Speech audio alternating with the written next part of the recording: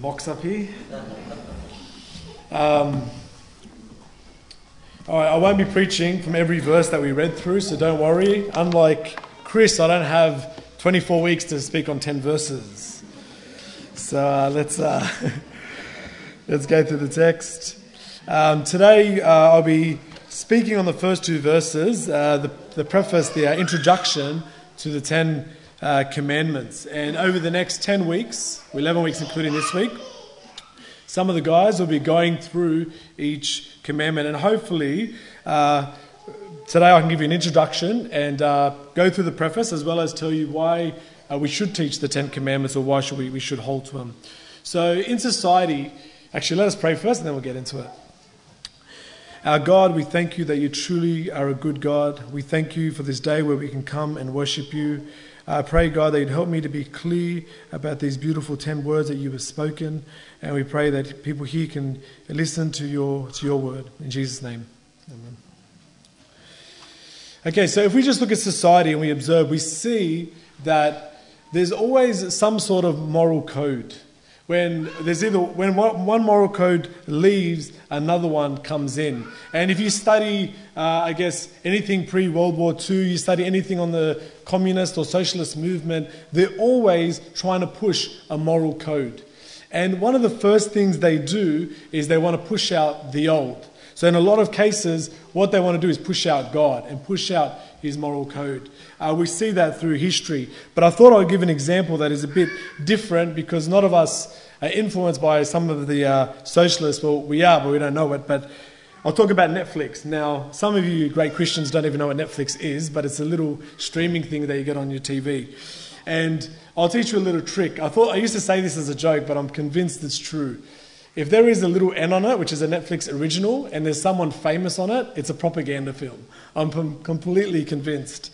Anyway, the other week I came to watch one. I got through about 20 minutes, and I kept watching till 20 minutes. I turned it off because it was a very horrible movie. It wasn't even good. But if you ask my wife, I love whinging about bad movies and about bad agendas. But we see here what they're trying to do is to push an agenda. And there was many things they were trying to push. The movie was so bad that you could even consider it as a right-wing parody on how bad the left is at pushing their agenda. I won't mention the name to save you from boredom and to save your time. But I'll tell you three things that they were pushing through the whole movie. One is it doesn't matter which God you believe in, because religion is dumb and it's something that's of your parents. It's something that belongs to your parents. And you know what? Since we're on your parents and family are irrelevant. Actually, they're dumb. And if you watch the movie, you'll see that. And one of the other things they pushed, amongst many other things, was culture, community, and traditions are all bad things. They are just things from the past. So we see society always trying to push a moral code on people. And if I think you look around you, if you look at even the agendas of what we prayed for tonight, you will see that there's a lot of things being pushed on our society. But tonight we want to talk about the moral law of God. It's also known as the Decalogue, which is 10 words, so 10 words that God spoke. And obviously we know it as the 10 Commandments. You see, the modern wider church and many Christians today have started to lose the significance of the 10 Commandments. It's lost its place. You see, not just in the way we speak about them.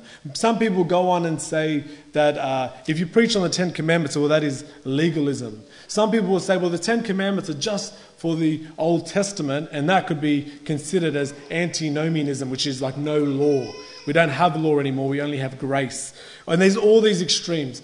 For time's sake, I will not go through all them, but just to give you an idea. And just to let you know, I'm really scratching the surface of this topic. I left more out than I put in because there is so much on this topic. But I think the guys over the next 10 weeks will do a really good job at helping you to understand where they sit in our society. And hopefully I'll give you a taste.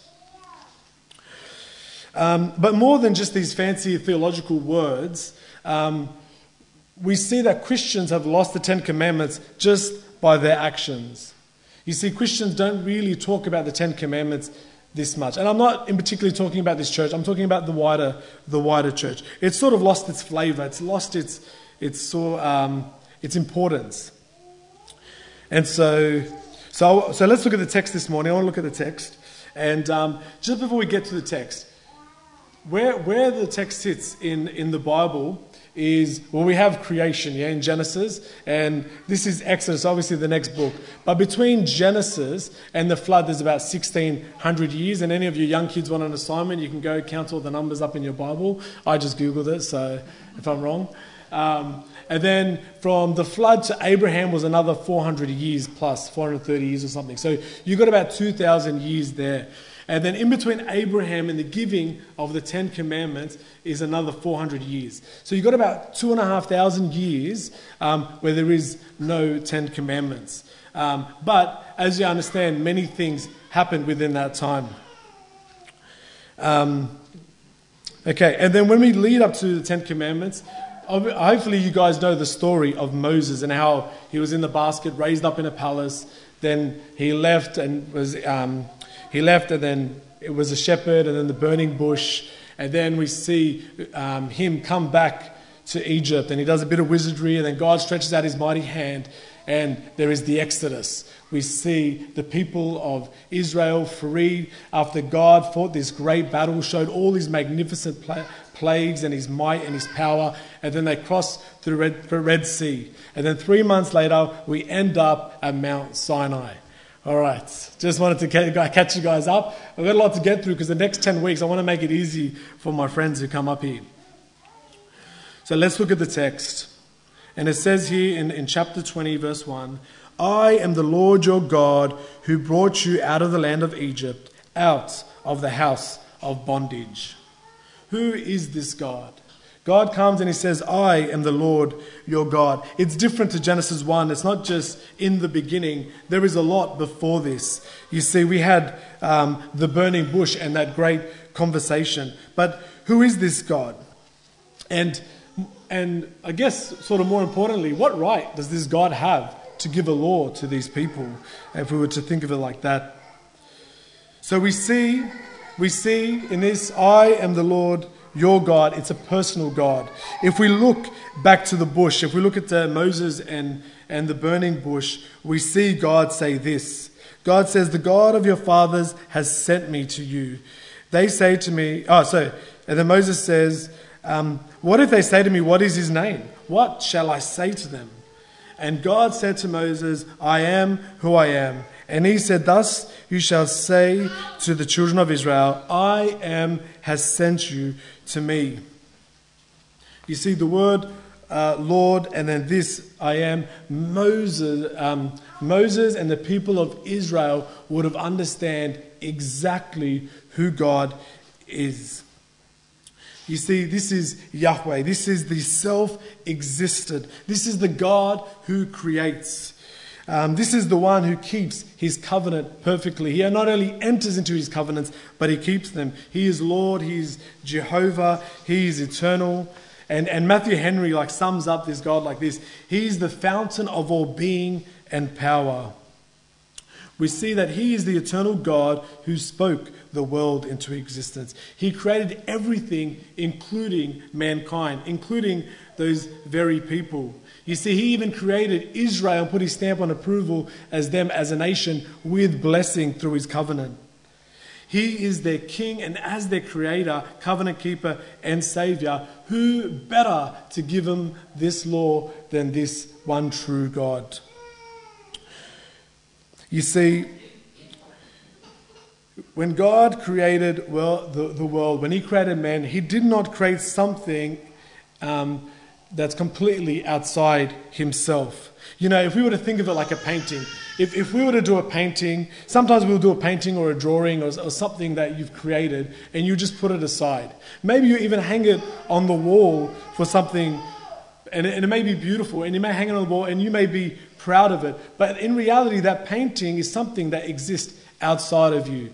But that's not how the creation works. You see in Colossians 1:17, Paul, speaking of Christ, he said this, and he is before all things, and in him all things consist.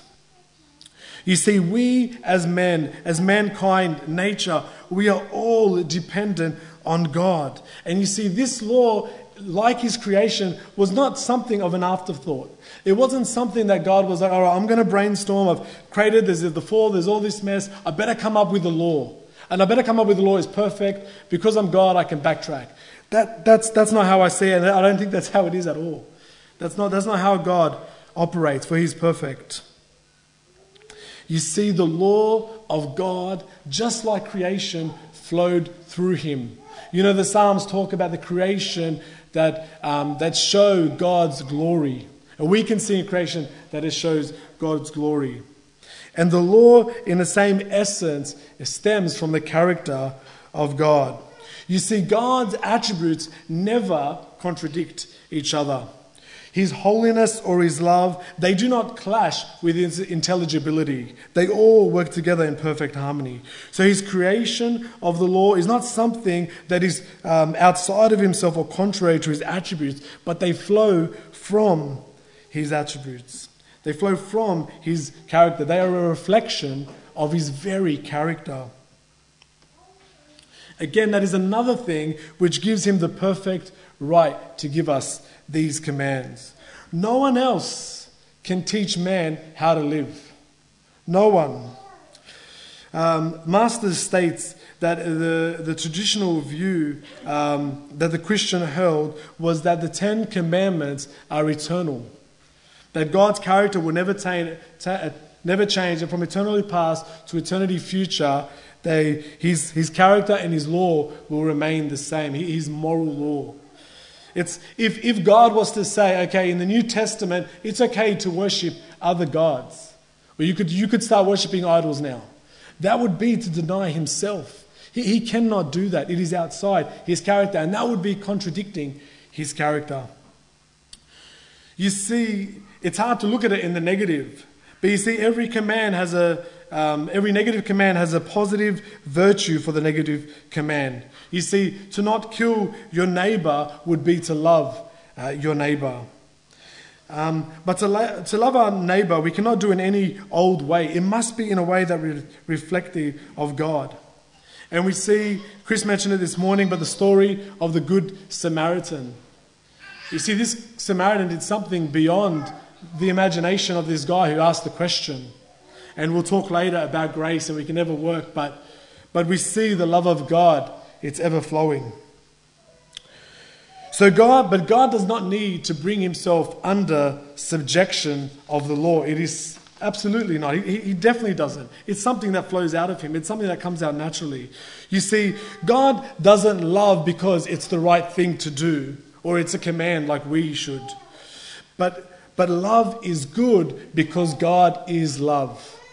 And that's the order of creation. That's the order of the love, of the law. These things happen because they come out of God. You think through every one of the commandments, and maybe go about your week and think through all the commandments and try and see how God's character can go through all of them. And I'll give you some examples. You will see that there is only one true God. You will see that he needs to be worshipped. You see that he is the giver of life, not the taker. He continually gives freely of many blessings. He does not take or steal. You see that he is faithful. Remember, we did Hosea recently, and he is faithful. Now, if anyone remembers Hosea, you're probably scarred from Carol's questions. They were way too hard at the quiz night. But we see Israel playing the prostitute that keeps cheating on God. And what did God do? He was ever faithful. So when he makes the command to do not commit adultery, it is not contrary to his very character. And this is the God of the commandments, the eternal God, the creator God. And these commands were given by the one true living God. Our next point. These commands were given to a saved people, to the people of God. Let's look back at the text. And I'll read it again. I am the Lord your God who brought you out of the land of Egypt, out of the house of bondage. You see, these commands were written to those who were already saved. They were specific to a particular group of people. They weren't a set of rules to say, listen, keep these rules for 5 years and then I'm going to come back and grab you out of Egypt. That is not how God operates. We learned it very vividly this morning.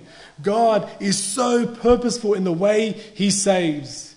He just comes in and He enters your heart and He changes it. He takes out your heart of stone and puts in a heart of flesh. I was very grateful for Chris this morning because he'd done all the hard parts, so I could just come here and just give you some gems. So these commands were written to a saved people. You see, He brought them out of slavery. He saved them. So this makes this personal God their Savior. And even by gratitude alone gives Him right to give them commands as Savior. But by bringing their Savior, He saved them from slavery to freedom. He didn't save them from slavery unto slavery. See, if you know your history, there was the Greeks first and then the Romans came in. And the Romans didn't come in and give the Jews their independence. They just gave them a new type of slavery. But this was different. You see, this kind of command, there weren't commands of oppression, but there were commands of freedom. You see, the 10 commandments, these 10 words touch every single part of the believer's life. And as they touch every part of the believer's life, they bring about an enriched life. You see, if you were to think of a society where there is no rules, where there is no I guess, logic or God's law. If you think of a society, you think of chaos and I guess random, just complete randomness, complete chaos. If you've watched, there's a movie called The Pianist, and it's a great movie about a guy who was in hiding during World War II. He was a Polish Jew. Anyway, one part of the movie is the Germans used to do this very thing. They used to have a line of 20, 30 people, and they'll pull out 10 people at random, complete random. They didn't care about age or gender or anything, complete random, and they'll go ahead and shoot those 10 people. And it was complete chaos, no rule, no law. I mean, that is an extreme example, but we see without this law, there is no freedom. When a community is completely entrenched in sin, there is no freedom. And you see, in the Old Testament and in the New Testament, the law was never intended to save. Never intended to save. And let's look at the order. We talked about creation, and then let's look at this order. God created. God chose Abraham to be in covenant. God saved Israel. You see, God, from His goodness, from love, moves first. It is always God who takes action. And He did not do all this to oppress His people, but He did them to free them. You see, these commands were given to a community of saved people, so they could live without sin, so they could be free to worship the one true God. They were not only saved from physical slavery, but they were saved from sin. We see in Romans 9, and I'll read this now just to prove the point, because it wasn't just because you're an Israelite that you were saved. It wasn't because you're part of God's covenant people, not because you obeyed these 10 laws and because you were a Jew. No, it was because of the promise. It was because of Christ to come you were saved from sin. Romans 9 verse 6, but is not that the word of God has taken no effect, for they are not all Israel who are of Israel, nor are they all children because they are seed of Abraham. But in Isaac your seed shall be called. That is, those who are the children of the flesh, these are not the children of God, but the children of the promise are counted as the seed. You see, in context, it is all about Christ. It is all about what God did. You see, only those who are saved by promise. By the work of Jesus Christ, one can come to salvation. In Galatians 2:16, Paul again says this, knowing that a man is not justified by the works of law, but by faith in Jesus Christ. Even we have believed in Christ Jesus, that we might be justified by faith in Christ and not by the works of the law. For by the works of the law, no flesh shall be justified. No one, no flesh will be justified by this law, but through Christ. So even if a man with all his might tried and tried and tried, he will never save himself. You see, we are sons and daughters of Adam. We are born in sin. We are born guilty before God. And what person, who can say that they have kept the whole law? Can any of you really say, I am perfect? I have kept even one part of the law? Who here can say that they have loved God with all their heart, soul, mind and strength every moment of every day from the day they were born? You see, the law is heavy and it's hard. Not because God wanted to set a challenge. No, because salvation is from God, but because they reflect who God is.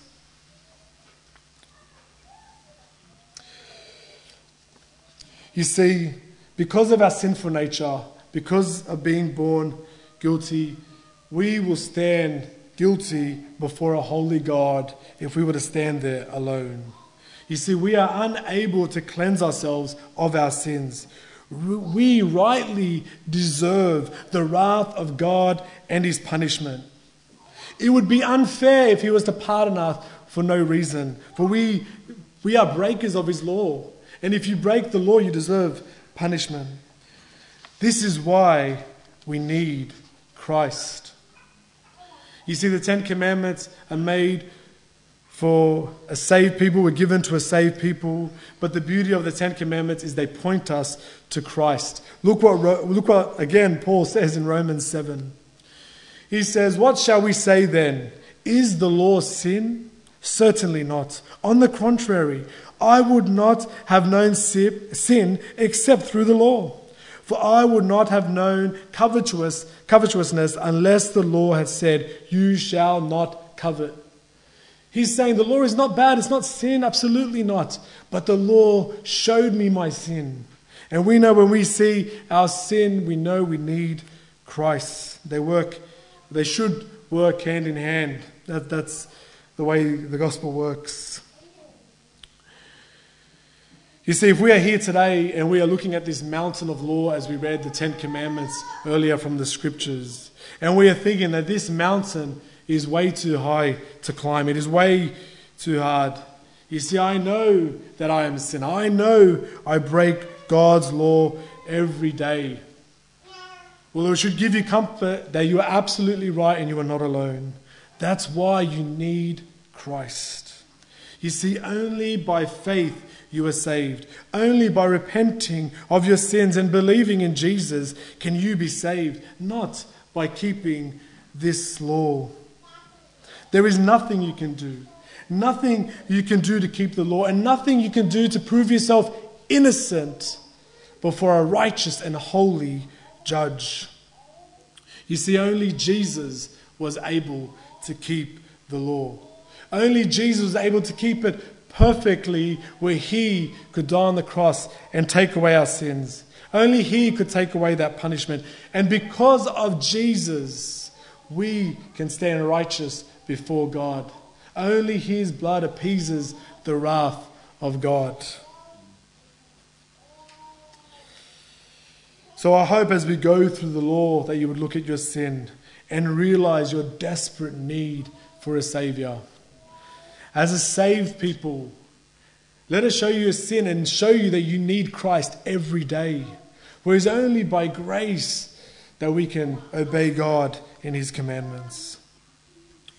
Okay, so how do these commandments fit in our life today, in this day and age? You see, if if God saves us and these laws cannot save us, then what is the purpose of keeping the law? And for all the parents out there, I know what just went on in your head. What is its purpose? The catechism songs. So what is its purpose? Let's look at the way in which God gave these commands. Let's look at the ways distinct. There was a reason why we started reading from verse 19, because I wanted you guys to see the manner in which the commands were presented. Firstly, we see that there was fire, thunder, and smoke. And then God speaks these 10 words with a mighty voice. Before this time, God was speaking through Moses. And then God gives all these rules for people not to come close to the mountain. And then he descends. And he speaks with a mighty voice these 10 words. He speaks it so mightily that the people tremble. They tremble so much that they say to God, they say to Moses, please, you intercede on our behalf, lest we die. So these words were delivered in a significant way. First, again, God spoke these 10 words. Not only did God spoke these words, and the rest of the law, the civil and the moral law, were given on through Moses. I guess through a middleman, someone in the middle. So that's one difference. Another difference is the 10 commandments were written on stone by the finger of God, where all the other laws were written on parchment. The 10 commandments were also kept in the Ark of the Covenant, which was kept in the Holy of Holies of the temple, which was separate to the other law, which was not kept there, which was kept outside that place.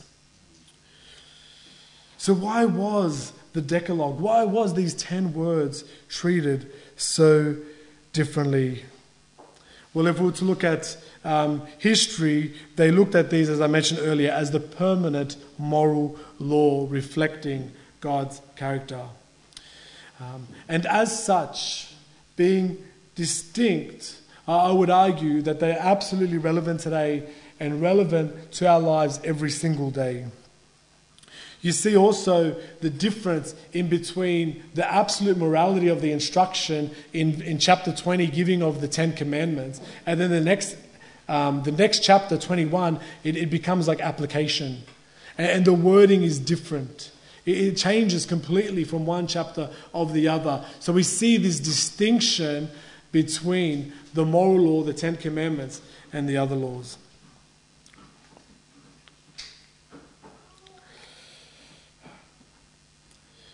So, even though these 10 commandments are powerful and strong, we should not think that their main purpose is to change the world. You see, they were given to the people of God, even though they're a part of the fabric of creation and they stem from the same God who created. They are given to a saved people. So I want to look at the New Testament and what it says about the law. But I want you guys to sort of understand then, like, really what is its purpose. And DeYoung summarized something C.S. Lewis, and I'm going to read it word for word because I think he does it justice. But this is what he says about the 10 commandments. That it is like getting some good news of arriving on solid ground after a shortcut gone awry through mud, muck, and mire. After fumbling about in the squishy, stinky mess, you're relieved to finally hit something solid, something you can trust, something you can count on. And I think we can all relate to that. But it's this solid foundation of God's moral law that makes it different from everything else. It doesn't come out of some internal goodness. So let's look at the New Testament, and I'll quickly go through verses for time's sake. Jesus did not come to abolish the law in Matthew 5. Jesus says, do not think that I come to destroy the law or the prophets. I did not come to destroy, but to fulfill. Again, Jesus on the law in Matthew 22 says this, a teacher someone asked him, Jesus, what is the great commandment? What is the great commandment in the law? Jesus said to him, you shall love the Lord your God with all your heart, with all your soul, and with all your mind. This is the first and great commandment. And the second is like it. You shall love your neighbor as yourself. On these two commandments hang all the law and prophets. I want you to pay attention to the word hang. You see, Jesus not say that these two commandments are all the law. No, he says hang. The modern version says depend. These words link love and law. They do not separate them. They sort of work foundational. Paul does the same thing. And he goes, owe no one anything except to love one another. For he who loves another has fulfilled the law. For the commandments, you shall not commit adultery, you shall not murder, you shall not steal, you shall not bear false witness, you shall not covet. If there is any other commandment, all are summed up in this saying, namely, you shall love yourselves, you shall love your neighbor as yourselves. Love does not harm to a neighbor, therefore love is the fulfillment of the law. Again, Paul is not saying love is the law. He said it's the fulfillment of the law. Again, it's his bridging language. It's not abolishment. It's not a replacement. They complement each other. The one fulfills the other. It is that foundational. The law is still the foundation. And in love, we are able to do them. You see, John Murray, when he's speaking about behavior, he says this, and I think it's important because of our current situation.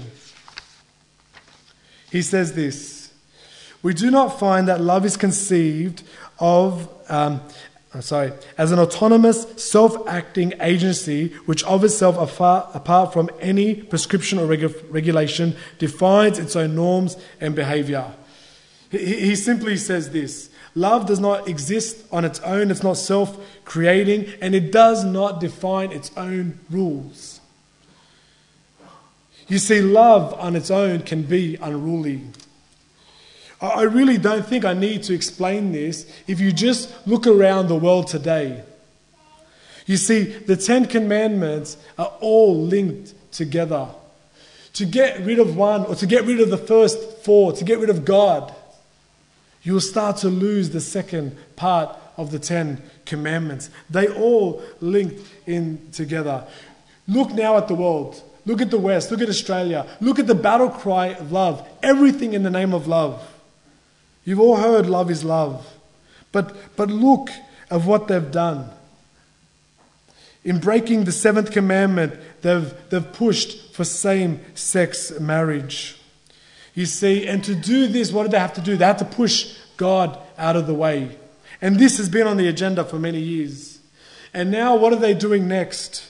They're starting to mutilate young children. They're allowing parents to do surgeries on young children.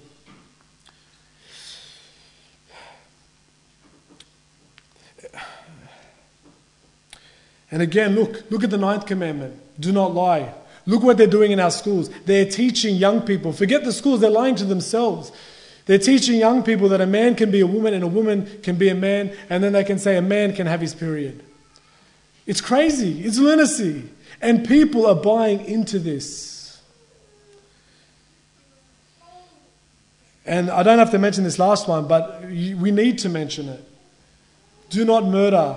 What society would break that? What society, what Western, civilized, educated society would break that law? And you know, this state, New South Wales, does not count how many babies it aborts. There are people in this very room have been encouraged to abort their babies. This is a society without the moral law of God. And can you call that freedom? See what I was saying before? This is the freedom that God gives. This is why the 10 Commandments are not oppression, but they are freedom. They are beautiful. They reflect the character of God. I'll give my last few points quickly. I've run out of time and I've got a lot of pages left.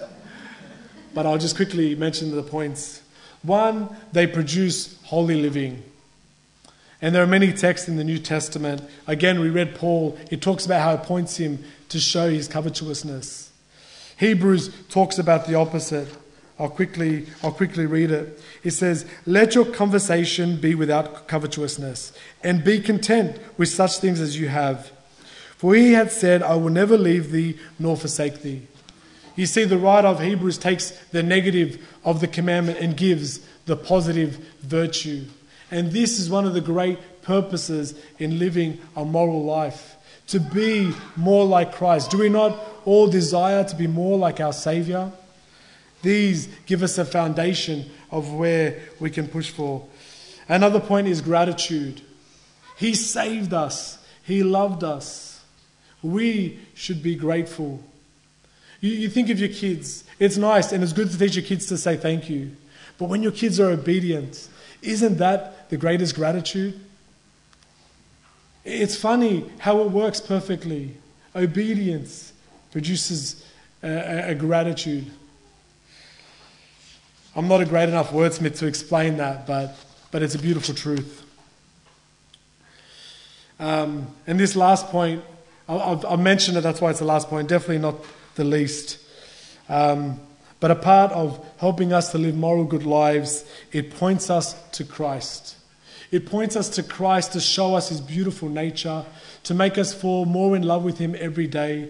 It points us to Christ to help us to become more like him. Help us on our journey as we head towards glory. And it points us to Christ as it shows us our sin. You see, the world is always going to try to fill in this moral void. We are made as creatures who need a moral compass. Without God's word, and I'll just say this one thing actually. You see, the New Testament is not destroying the moral law, but it's expanding on the moral law. And you see it. The New Testament is not, I don't see it as light compared to the Ten Commandments. But that's why we must look to Christ. We need Christ daily. So I encourage you over the next 10 weeks as the guys come up to preach, I encourage you to think of 4 things, to ponder on 4 things as you come into these meetings. That you would think on the character of God through every commandment. That you would look to yourself and look at your own sin on your journey to become more like Christ. You're coming wanting to know how each command will enrich your life. And that you will see your great need for Christ every single day as we live as Christians. Let us pray. Our God, we thank you for you are truly a beautiful God. You are a God who is good to us, who gives us these laws because you want us to live free. You want us to be able to worship you and love you. You want us to be able to love our neighbour as ourselves. So we ask, God, as we go about our week, that you would help us to love you with all our heart, soul, mind and strength, and that you would help us to love our neighbour as ourselves. We pray this in Jesus' name.